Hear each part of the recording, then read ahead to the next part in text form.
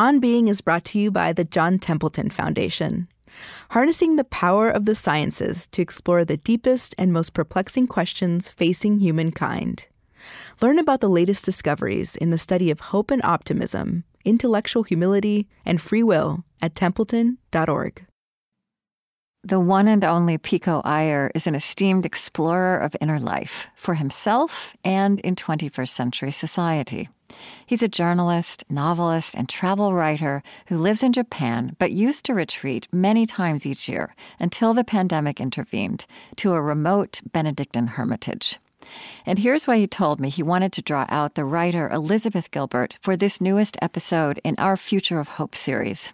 He said, "One of the things that so moves and inspires me about Liz Gilbert is that she retains such brightness and optimism in the face of the many losses she so unflinchingly describes.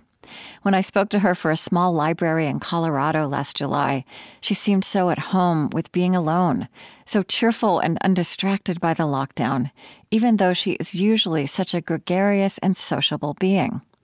How much is her sense of hope based not on a confidence in happy endings, but just the conviction that something makes sense, even if not a sense that we can grasp?"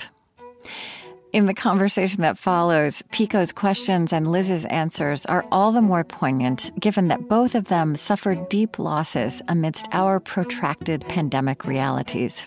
Liz's life partner, Rhea, died of cancer, and Pico's beloved mother passed away just before we were first set to record this interview.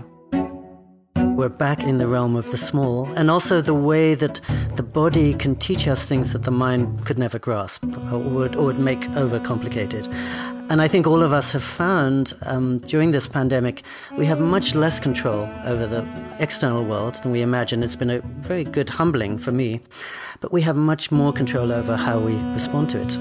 And if there's one thing that if I had the chance to do it over again, could have done differently, would have been to walk into it in a stance of surrender, arms collapsed, no clipboard, no agenda, no cherished outcome, and to have almost gone limp into it, which is not the same thing as hopelessness, but it is a very powerful stance to take in the wake of something that is bigger than you are.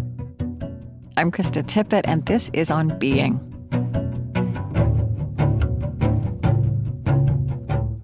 Elizabeth Gilbert is the author of books read around the world, including Eat, Pray, Love, and the novels The Signature of All Things, and most recently, City of Girls.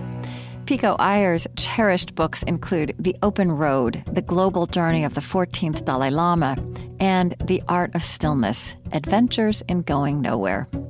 They've both been guests on this show in recent years, Pico on the art of stillness and Liz on choosing curiosity over fear. We brought them together via Zoom, the travel alternative of 2021. Liz, I am just so happy to see you again. Welcome. I'm so happy to see you. I'm happy every time I get to see you or talk to you. Thank you.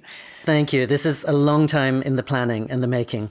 And I remember when you were on this program before, talking to Krista, as often, she began at the very beginning with your childhood growing up on a Christmas tree farm, I think in upstate New York, risking delight, which I'm sure is going to come back later today. And so I thought today it might be fun to begin at the other end. In other words, right now. How has the pandemic been playing out for you? I'm just going to cut right to it and say, I think like many of us, I'm coming out of this pandemic transformed in ways that I would not have expected, didn't think needed transformation, wasn't looking toward. I found out some stuff about myself that I don't think I could have found out any other way than by the world shutting down. And where I am right now, geographically and literally, is in the small church that I've owned in rural New Jersey for the last 15 years, but I haven't spent very much time in because, like you, I'm a traveler and I don't spend very much time anywhere. But we all stopped traveling, and I've spent the last 18 months pretty much entirely alone. I mean, I've been with some friends who are out here in the country, neighbors who I see on occasion. I want to say there's two sides of me on this with the pandemic. There's the public self, who has been horrified and mortified and concerned and trying to help in ways that I can. But as a private individual, I discovered that spending 18 months alone is pretty great. Pretty great. And I didn't miss anything. So I don't think I'm going to live my life quite the same way after this. If anything, my soul is asking for more of it. And that's not anything I would have expected. I was especially fearful of the winter of the pandemic, of the first winter, because I also have always had a lifelong fear of winter growing up in a very cold, deliberately unheated house. I hate being cold, and I discovered winter's hidden beauties, which I think is a good metaphor for learning how to be by yourself. So it's been a remarkable experience. Yes, I mean, I think I've been thinking of this as the year of taking nothing for granted. And that's led to two things. One, gratitude. Here, you and I are able to speak in relatively good health after 17 months of isolation. And attention. Looking at all the things I sleepwalk past in my regular life. I remember the last time I talked to you was July of last year, so 14 months ago. And you were telling me that then you were suddenly appreciating the wonders of your home and saying, hello, home. And you, as a traveler, were always used to be saying, hello, world, goodbye, home. Goodbye, home. Yes. And I found the same thing, just taking walks down the road from where I live. I see marvels as great as any I would travel to see in Tibet. And even your home environment probably has become a universe to you and as glorious as any other universe. And I've spent a lot of time making it nicer. I don't mean renovating it. I just mean caring for it and seeing it as an extension of myself and seeing that tenderness that I feel toward my home and gently closing a closet door, putting the shoes away, seeing a real simplicity of beauty in that. But there were times during the pandemic, and I walked the same walk every single day, where I thought, this is as beautiful as any place I have ever been in the world. I haven't been to as many places as you have, but I've been to a lot of places.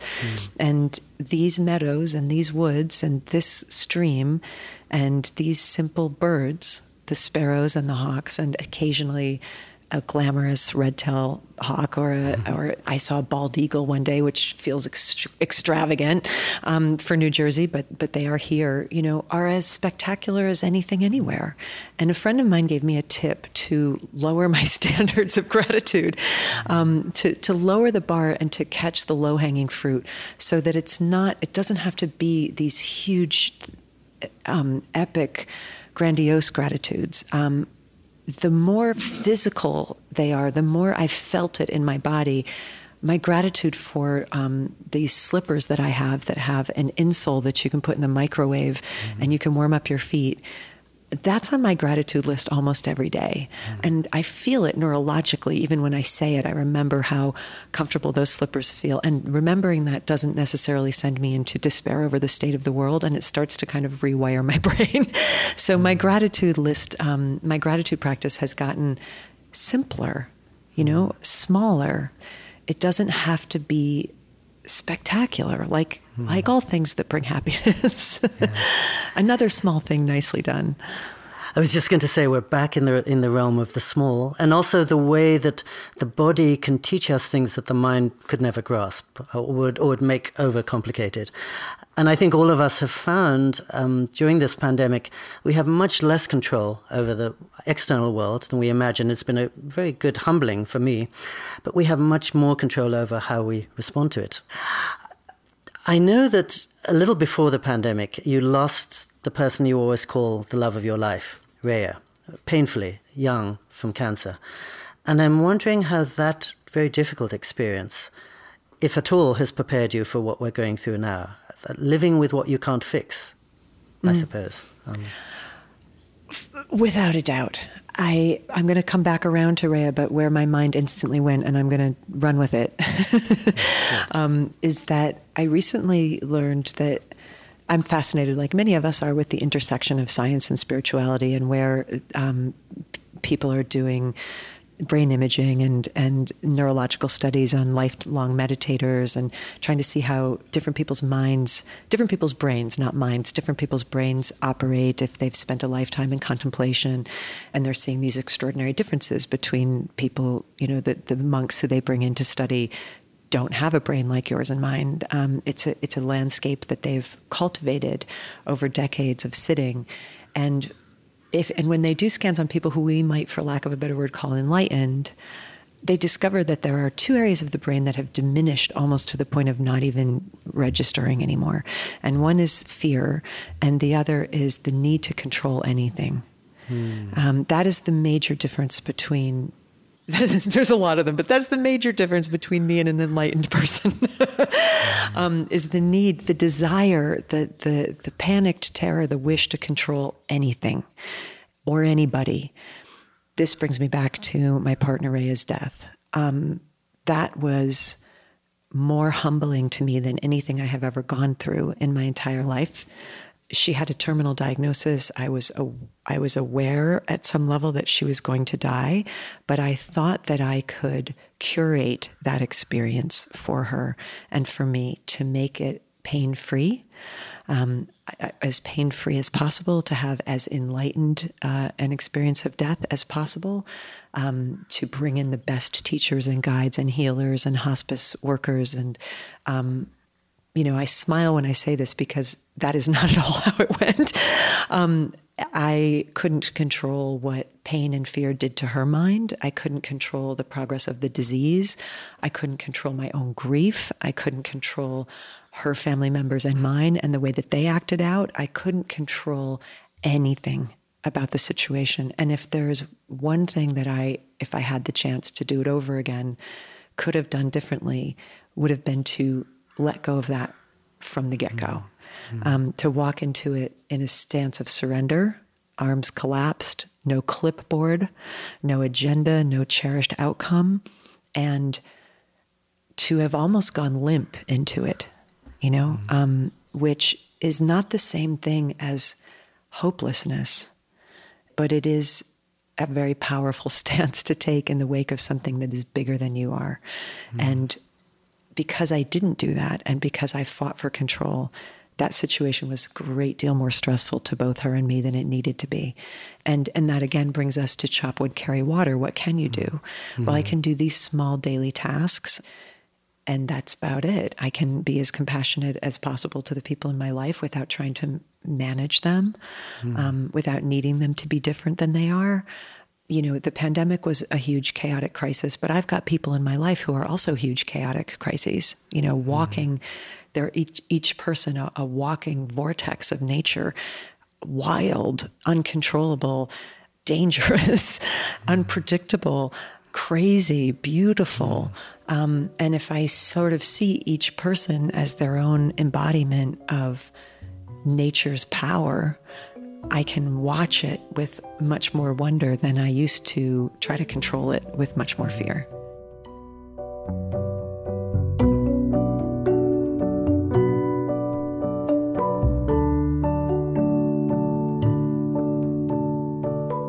I'm Krista Tippett, and this is On Being. Today, Pico Iyer interviews Elizabeth Gilbert for our series, The Future of Hope.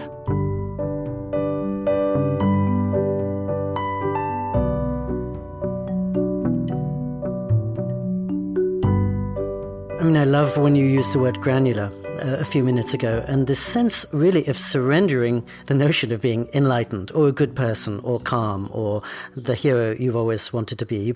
And I find myself saying often to myself and to my poor friends during the pandemic that this moment has only spotlit what is always the case. We're always living in a state of uncertainty. 2 years ago, 2 years from now, and that therefore part of our challenge, as I see it, is to make uncertainty our church in New Jersey, to make it our home. This is where we're living every day of our lives. And so, as you said, let's rejoice in it, furnish it, close the door, rearrange the books, and say, make this as beautiful as it can, given that forest fire, earthquake, or who knows what will be coming tomorrow, or tremendous beauty and love may be coming in the door tomorrow.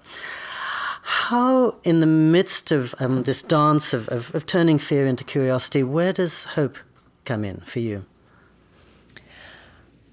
I will say that I did, okay, I'm showing off now, but I did look it up. There's a line that I remember reading in the Tao Te Ching that says, hope is as hollow as fear. And it's in a similar passage that says, success is as dangerous as failure. Hope is as hollow as fear. And I always wondered about that line. I understand success is as dangerous as failure. I understand how disorienting both of those things can be, because both of them are wild swings that take you off the median of peace and have to be adjusted to. They're adjustments in the norm, and people can get lost in there. But hope is as hollow as fear. I remember reading that years ago and trying to understand it and not understanding it, because it seems like such an important thing that that we would say typically, and it is often said that we can't live without it. But how I understand that is that both of those, hope and fear, the reason that they're hollow is that they both orient you toward imagining a future. And that is a fantasy. Imagining, fantasizing about an apocalyptic future is just as much of a fantasy as fantasizing about a utopic future. You're still not here in the present moment, because the realist reality is you cannot know. You cannot know what is coming, and you can hope, but you can't predict. And sometimes I think, I saw this with Rhea's cancer. There were certain people in her life who simply would not give up hope that she was going to miraculously be healed from a completely deadly diagnosis where there wasn't any hope in it. And people would bring stories to me of Anita Morjani, who we know was on her deathbed from, incredible cancer and then spontaneously healed. And these things happen in nature with no particular explanation. And so everyone was sort of holding on to anything can happen at any moment. She can just, and I saw people holding on to that hope even in the last 3 days of her life when she was in a coma and her organs were shutting down. And I don't think you can take that from anybody, but what I did observe was they weren't there with her as much. And if my fear about death and my fear about how am I going to survive without this person had me in a state of heightened hope, I wouldn't have been able to be as absolutely present with her as I was, breath by breath, moment by moment, as this great being left the world. I would have missed that last presence, and that would have been a great shame. So lately, I'm less interested in hope, I have to say. I'm trying to think the things that I hope for now. I hope more and more to become a person who can live in the world as it is. Whatever that is. That's what I hope for. And that's what I put my hours into is the work that it takes to transform into that kind of a person. I hope to be a person who is less judgmental and more compassionate. And I work on that, I really put in the hours. I hope to be a person who can, whatever I can change about my lifestyle to help the fight against global warming, I will, but without losing my mind to the fear of it. Yeah, so my hopes have been reduced to very small, intimate wishes for transformations interiorly that will make me be able to move through whatever comes without adding to the drama, the pain, and the chaos. We're back in the realm of smallness again. And I love that sense that hope gets in the way of the only treasure we really have, which is this moment right now. As you know, my mother passed away just a few hours before we were due to hold this conversation. And I felt with that, just as you did, I think, with Rhea, which is I was so glad to be fully there, not thinking about all the many ways she might be rescued or what would happen 6 months from now, but right there as she's drawing her final breath. And it's so interesting what you said about favoring reality in some ways, which is what we have to work with. Unknowable, the mystery of reality, rather than our projections upon it or our expectations. At the same time, I'm guessing there must have been moments in your life where hoping actually allowed you or encouraged you to bring about something that might not have been possible before. I mean, you have a very positive outlook. And I'm wondering if there's a moment you can remember over the years where your hopeful temperament actually made things better than they might have been otherwise. Yeah. I mean, I think how can I say this? Perhaps there's a difference between hoping and dreaming. Mm-hmm. And I think hoping is kind of a willful inflicting. I don't know why I have such a negative view of hoping, but I think sometimes I'm just thinking of the T.S. Eliot poem of East Coker, where he said, "I said to my soul, be still and wait without hope, for hope would be hope of the wrong thing." You're hoping into the wrong reality, right? Mm-hmm. But I think that there are only two things that I've been made aware of in the universe that are possibly infinite, and one is the universe itself, and the other is human imagination. And I have imagined my way and dreamed my way into really extraordinary transformations by being able to picture something that may come about if I work toward it. You know, if I make that a priority. I dreamed I was going through, I've never been through as serious and grave and suicidal a depression. I hope never to again, as I did when I was going through my first divorce, when I was going through just massive, talk about the ground coming out from under your feet. I had stepped into a marriage with every expectation that my life would look just like my mother's, you know, married at 24, 2 kids, stay with the same person forever. I certainly gave it a shot, right? Because it was what I had been shown. It was the dream I had been given. You know, this is what a normal life looks like. Now go do that. And so I obediently went and did that. And I really came as close to death by my own hand as I've ever come in that marriage, because that was a wrong dream. You know, that was not in accordance with my nature. It didn't suit me. It more than didn't suit me. I was dying inside of there. And I ended up leaving that marriage. And it was not an easy divorce. Reality in the form of my then husband made it even harder. And I left with nothing. I lost everything I'd been saving and earning my whole life. And I left broke and broken. And then I started dreaming about learning Italian. I think it was that little spark in the right side of my amygdala that said, want to create, want to make something, want to do something other than live in fear and despair. And that was the beginning of Eat, Pray, Love. It was a dreaming and an imagining of something pleasant, something that would be enriching, something that would be beautiful. And then that led me very accidentally into this life that I have now.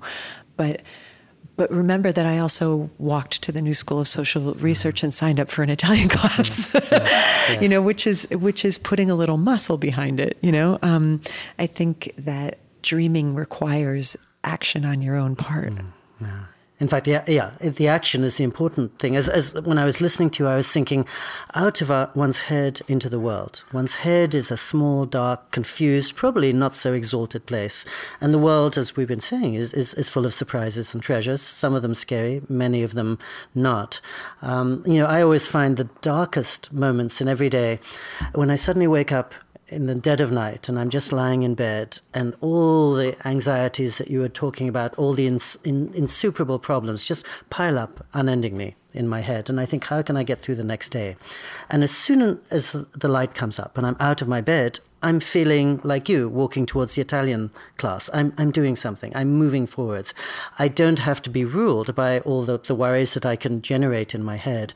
I can, in some ways, give myself up to the uncertainty of what's coming, but just move, act, be in the world and not in tiny Pico, who's only going to make a mess of the world most of the time. I have a rule, Pico, against, sorry, I was just, before I forget it, I have a rule, very strict rule in my life against horizontal thinking, which means if I'm in bed Yeah. Because I wake up, my mind turns on, and the anxiety begins, and Yes. I call that horizontal thinking.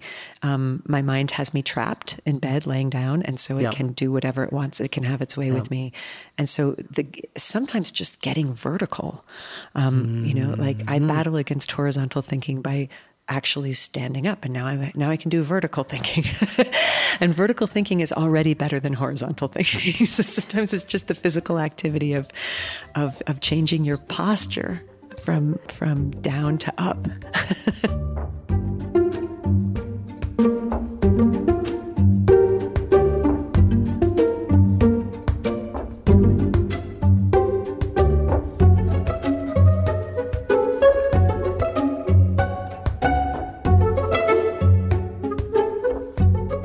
After a short break, more with Elizabeth Gilbert and Pico Iyer.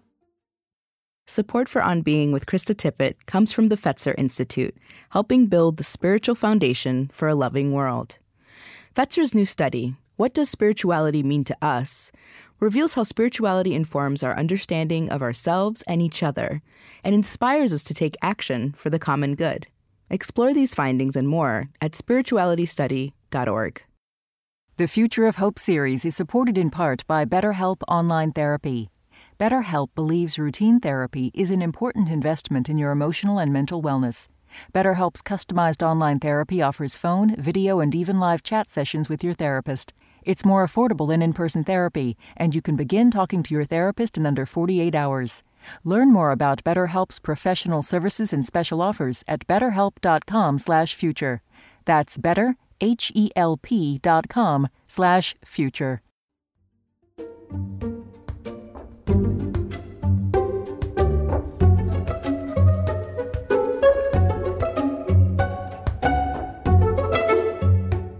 I'm Krista Tippett, and this is On Being. Today, in a new episode of our Future of Hope series, the journalist and explorer of global life and inner life, Pico Iyer, drawing out someone he admires, the writer Elizabeth Gilbert. In addition to her global sensation, Eat, Pray, Love, she's the author of Big Magic, a book about creativity. Her novels include The Signature of All Things and, most recently, City of Girls. I'm wondering, I mean, everyone asks you this because you always have a good answer. What are your daily practices that help you maybe, keep the wrong kinds of dreams and hopes away and keep you where you need to be? Well, my foremost daily practice is something that was born out of emergency in my life. And I feel like I've spoken with you about this before, but I'll share it again, which is that I write to love every day. And I ask love to write back to me. And so this is actually really simple, and anybody can do it. I've been doing it off and on for the last 20 years. And for the last 2 years, I would say religiously, I've been doing this because I've realized that I'm really not okay without it. And where it was born was that I was in the middle of my divorce. I was in great despair. I was in hell, and in loneliness and sorrow and terror in the middle of the night. And I don't know where the inspiration came from, but I thought, if I could generate somebody who would say to me the things that I've always needed to have somebody say to me, what would those things be? And I grabbed a notebook and I wrote a letter to myself from that, and at the time I didn't know what it was, but now for shorthand, I call it love, capital L love, really divine love. And it was such an easy exercise to do because it didn't take me very long to know what it is I've always wanted to hear somebody else say to me. And it is, I love you. I am with you. I will never leave you. You are not alone. I've got you. You are my precious. You are my beloved. You are my child. There's nothing you can do or not do that could cost you this great love that I have for you. I don't need anything from you in return. I don't need you to provide anything for me. I don't need you to prove anything to me. You don't have to feel better for me to love you. You don't have to stop crying for me to love you. You don't have to be successful at anything for me to love you. Nothing is owed, nothing is earned, nothing is asked. And even though I was the one technically writing these words, it worked to settle my nervous system. I don't think the fear part of my brain was sophisticated enough to notice that I was the one writing it.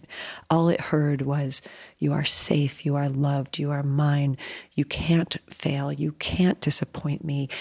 And I remember beginning to do that practice. And there were times when I would say, and if I would do a dialogue with that voice, and I would say, what should I do? I am so frightened. What should I do? And it's funny that you mention get up and get a glass of water, eat a grape. Very seldom does love have anything for me but the most simple, what you can do in the next 5 minutes advice. And when I ask love, what's going to happen? What's going to come of us? What's going to come of the world? What's going to come to me? Love always says, I don't know. That's not my department. Beyond my pay grade, yes. Beyond my pay grade. I am not God. I'm included in God. I'm part of God, but I'm not God. I don't have access to that. But I'll tell you this, I'll be with you. I'll be with you no matter what it is. You can't lose me. And we'll do it together, as I've done everything with you together. But in the meantime, I would suggest getting up and getting a glass of water. So it's this tremendously tender and merciful force. And if there's anything that I feel like is absolutely absent from our culture, it is mercy and tenderness. And so to reverse the pressure of what contemporary life is with mercy and tenderness, I do think it actually changes me. Yes, and it's always struck me, I think you are unique in my experience in the sense that I associate you with talking to hope, talking to fear, talking to the muse, talking to supreme intelligence or the divine. As you were saying, that moment in Eat, Pray, Love when you were broken apart, I think you got down on your knees and you spoke to whatever is out there. And I think I also remember your writing, maybe saying that when you were very young, you made a promise to the writing gods that you would write probably every day of your life going forwards, whatever happened to the writing, whatever success or failure came to it. And so a part of me, the selfish part, wants you to open the notebook and tell us how has writing helped you deal with everything that life throws at you? It's my portal. I've felt for most of my life that there's something that longs to be in contact with us, with me, certainly, as much as I long for it. It's a tension that goes both ways. I think the Sufis called it a harp string. You pluck one side of it and the resonance is felt on the other. You pluck that side, the resonance is felt on the other. I feel very strongly that there's an intelligence in the universe that wants to communicate with us. And I think that it tries to find us in however that we can most find it. So I have friends who are incredibly kinesthetic. I've got a friend who's an extraordinary dancer, and she feels it when she dances. And writing has always been that for me. Writing was my first prayer, and now it's become the place where I pray. I pray on the page, and because I've always felt a thing calling me to do it and wanting to engage in this with me and wanting to teach me how to do it and wanting me to listen to it and wanting me to cooperate with it rather than fight it. So yeah, writing has brought me my God. Yeah. I think writing has made me believe much more than I would otherwise, because things come out of me or out of the air I would never have guessed were there. I mean, small miracles all the time, and they make a sense that my mind could never construct.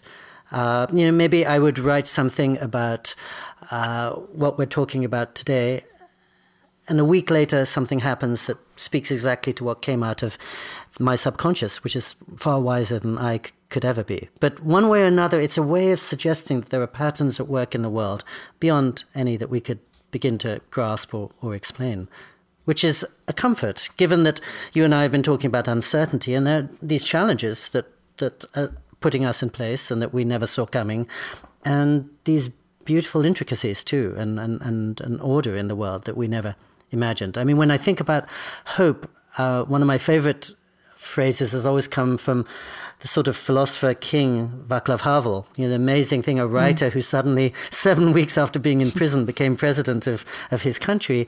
And I think he said something like, hope is not the conviction that everything will turn out right, because it usually doesn't. It's just the notion that there is an order to things. We'll never know what it is, and we'll never know why Job keeps protesting his love and gets punished for it again and again, or why children get cancer when they're 2 years old. All of this we can't understand or explain away. But hope is the sense that there's something else there that that has a plan or has a logic that we wouldn't be able to sense. And somehow even that can make us feel better, whether you call it God or the intelligence, just that there's something out there. And that the world isn't left in the hands of tiny Liz and tiny Pico. It's a comfort. Even though we would do great at running it. Yes. It's if run for everyone president. would just do what we said, Yes. as we all think. There's a wonderful Stephen Mitchell passage where he writes about Jacob, and Jacob in the Old Testament encountering a stranger in the night and realizing that it's an angel, and then wrestling with it until daylight. And Stephen Mitchell writes this beautiful passage about what happened to Jacob as he became older. And this is sort of in Stephen's envisioning of it. By the end of his life, he found that he wanted nothing but what God wanted. He wanted nothing but what God in all grace had already given. If you take out God and replace it with Tao, it's a very similar idea. You know, I don't want anything but what the Tao wants. What is the Tao? If you take out Tao and replace it with reality, I don't want anything except what reality wants. You know, those are all interchangeable ideas. The way, the path, the Taoist idea that wood is split more easily if you split it along its grain rather than against. That doesn't mean that I can't join with people who are working to improve the lives of other people and add my energy and my voice to that, because that feels like what the Tao wants. You know, that feels like what the way is. That feels like what the universe is asking for. You know, more of this, less of that, more of mercy, less of condemnation, more equality, less injustice. So why wouldn't I add my energy to that field, you know? Because actually not to do that would be harmful. So that's what I go to. I actually have that quote on my refrigerator of, he wanted nothing but what God wanted, nothing but what God in all grace had already given. I mean, that's what possible more serenity could you have than that? And if I hope for anything for myself personally, it's to learn how to do that. If I hope for anything for the world, it's that we learn how to do that. I also think what you were just saying is almost an explanation of what growing up is all about, which to me is about seeing that my ideas of the world are always going to be much less rich, deep, and surprising than the world itself. And I remember as a kid, and maybe like many of us, a pandemic would arrive, and I would say, this is a horror, rather than seeing that there might be an opportunity as well as a loss contained in it. And then I would maybe dream of, as you did, writing a book that sold 1 million copies and thinking, this is wonderful, not realizing that there are traps within success as much as in failure, as you saw it. And I think as we're talking about hope, I'm getting the sense that a large part of it is surrender, which is the surrendering of our hunger for explanation or our need for ideas or our sense that we're on top of the world, because we're usually on the bottom of it. And also, therefore, about humility. You know, I'm always very moved every time I see Pope Francis speak. He goes right through me. I can almost feel a sense of compassion. But what completely knocks me out every time is at the end he'll look plaintively at his audience and say, please pray for me. In other words, I'm just another suffering human being at the mercy of who knows what. I'm not the guy running the world or even probably running the church. I'm just, please pray for me. And I think Catholics often say that, but whoever you are, just ending with that, when you're a person that others look to as a voice of authority or wisdom, is one of the most moving things you can offer, because he's essentially extending a hand. You know, I will pray for you, but please pray for me. I'm Pope Francis, and nonetheless my life is not so easy and difficult in ways you could never begin to imagine. It's beautiful.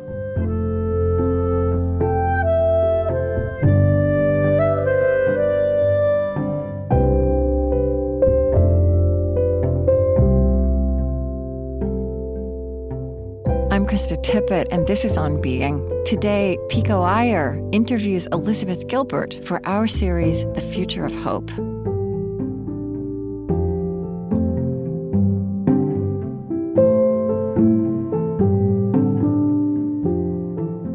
So I think, we've been talking a lot about humility, I'd say, and giving up our agendas, but also our thoughts of control throughout this.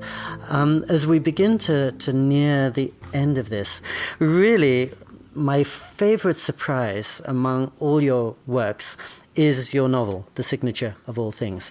And in it, there's a character who says, I think something like, on the whole, I see more wonder in the world than suffering.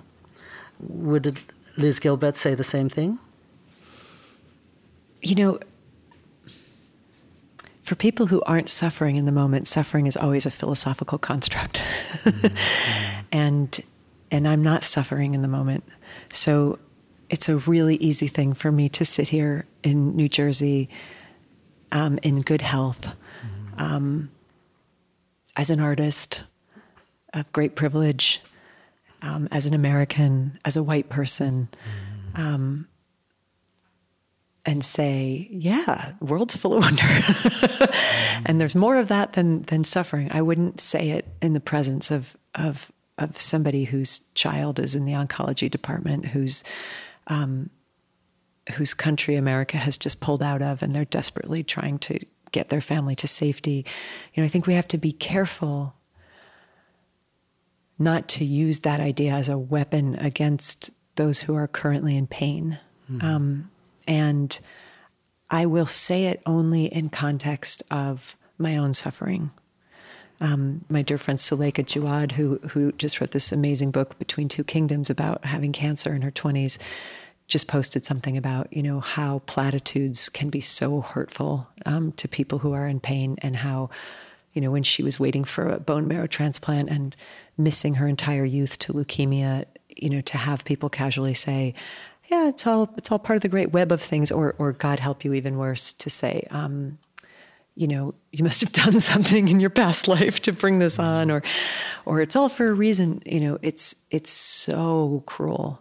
And yet, when we do suffer and we come through it, oftentimes we can't help but see where there was something in that suffering that had to happen. My friend Rob Bell has a great exercise he does with people on this, where he says, imagine there are two whiteboards, one on your left and one on your right, and the one on the left says suffering, failure, despair. The one on the right says joy, success, happiness, or love. And you ask yourself, what do you want your life to be filled with? Of course, we all strive to keep ourselves on the side of joy and success and love and happiness. You want that for yourself. You want that for your loved ones. But then he asks, if you were to ask yourself, what are the three events in your life that most forged you into the person who you absolutely feel you needed to become, and that you could not have become any other way? Which whiteboard did they come off of, right? Like, where was the furnace, the crucible that brought you into being of who you are today? And it's the misfortune, it's the loss, it's the failure, it's the addiction, it's the rug being pulled out from you. As our friend Stephen Mitchell says again, first they pull the rug out from under your feet, then they pull the floor out from under the rug, then they pull the ground out from under the floor, and now you're getting somewhere, and somehow if you can survive that, you come out on the other end, and you can't quite bring yourself to want to say, I'm glad it happened because it was awful. You would never wish it on anybody. You would never, if you were a compassionate person, say to somebody who is going through it, oh, you'll be really happy when this is over at what it turns you into. And yet something interesting is happening here. You are growing into something more subtle, more elegant, more kind, more human than you might have been without it, certainly more capable of empathy. So is the world more full of wonder than suffering? I would say that sometimes suffering is actually part of the wonder, the tool of suffering and what it can turn you into. And that too, I think, is part of the wonder of being here in Earth School. It's not an easy school. I think if I were to define you in one phrase, which of course is something I should never do, but what I would say first might be friend to the world.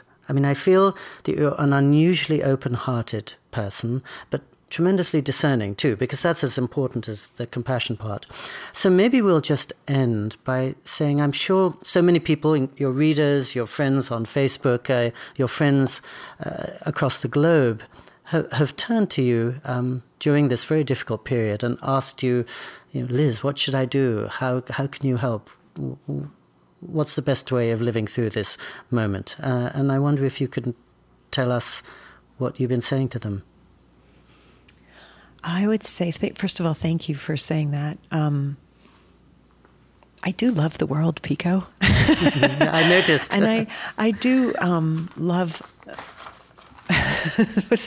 they say of some people, love humanity, hate some individuals. But I find hate very hard to sustain. It's not my natural state. I really do love us. I would say you don't have to get this right. First of all, you don't have to nail this. You don't have to ace this. No one is expecting you to come through this like a champion. Especially I'm thinking of the people who are on the front line of the pandemic, or people who've got small children at home and huge pressures, people who lost their jobs, people who lost family members. If grieving is what is required, then grieve. You don't have to hold it together. As much as you possibly can, be a gentle steward of your own experience here on Earth. The transformation in my life that has been the most important was turning my opinion of myself from hostility to friendship, offering myself a loving hand of friendship, and saying, I don't know for sure who else I'm supposed to be taking care of.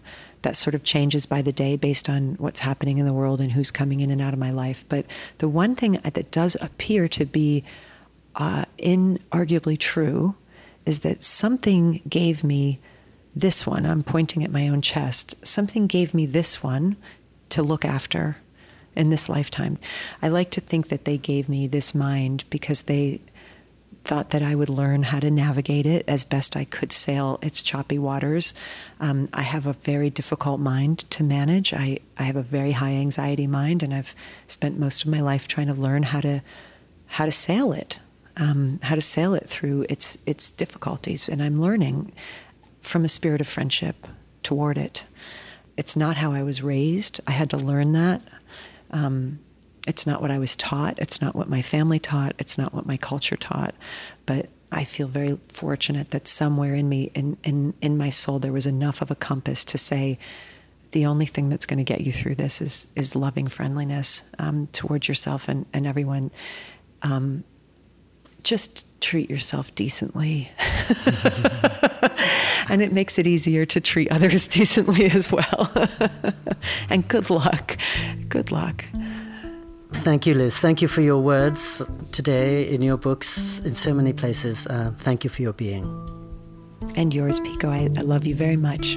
Thank you.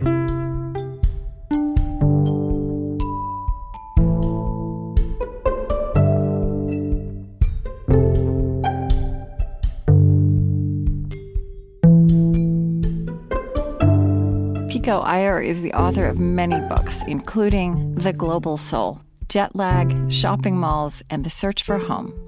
Also, The Open Road, The Global Journey of the 14th Dalai Lama, and The Art of Stillness, Adventures in Going Nowhere. His latest book is A Beginner's Guide to Japan, Observations and Provocations.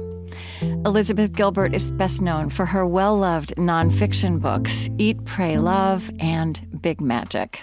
Her novels include The Signature of All Things and, most recently, City of Girls. I've interviewed both of them previously for this program, and you can find those shows at our website or in your podcast feed. The Urgency of Slowing Down with Pico Iyer and Choosing Curiosity Over Fear with Elizabeth Gilbert. Pico also interviewed me on this program about the mystery and art of living. Again, find all of that at onbeing.org.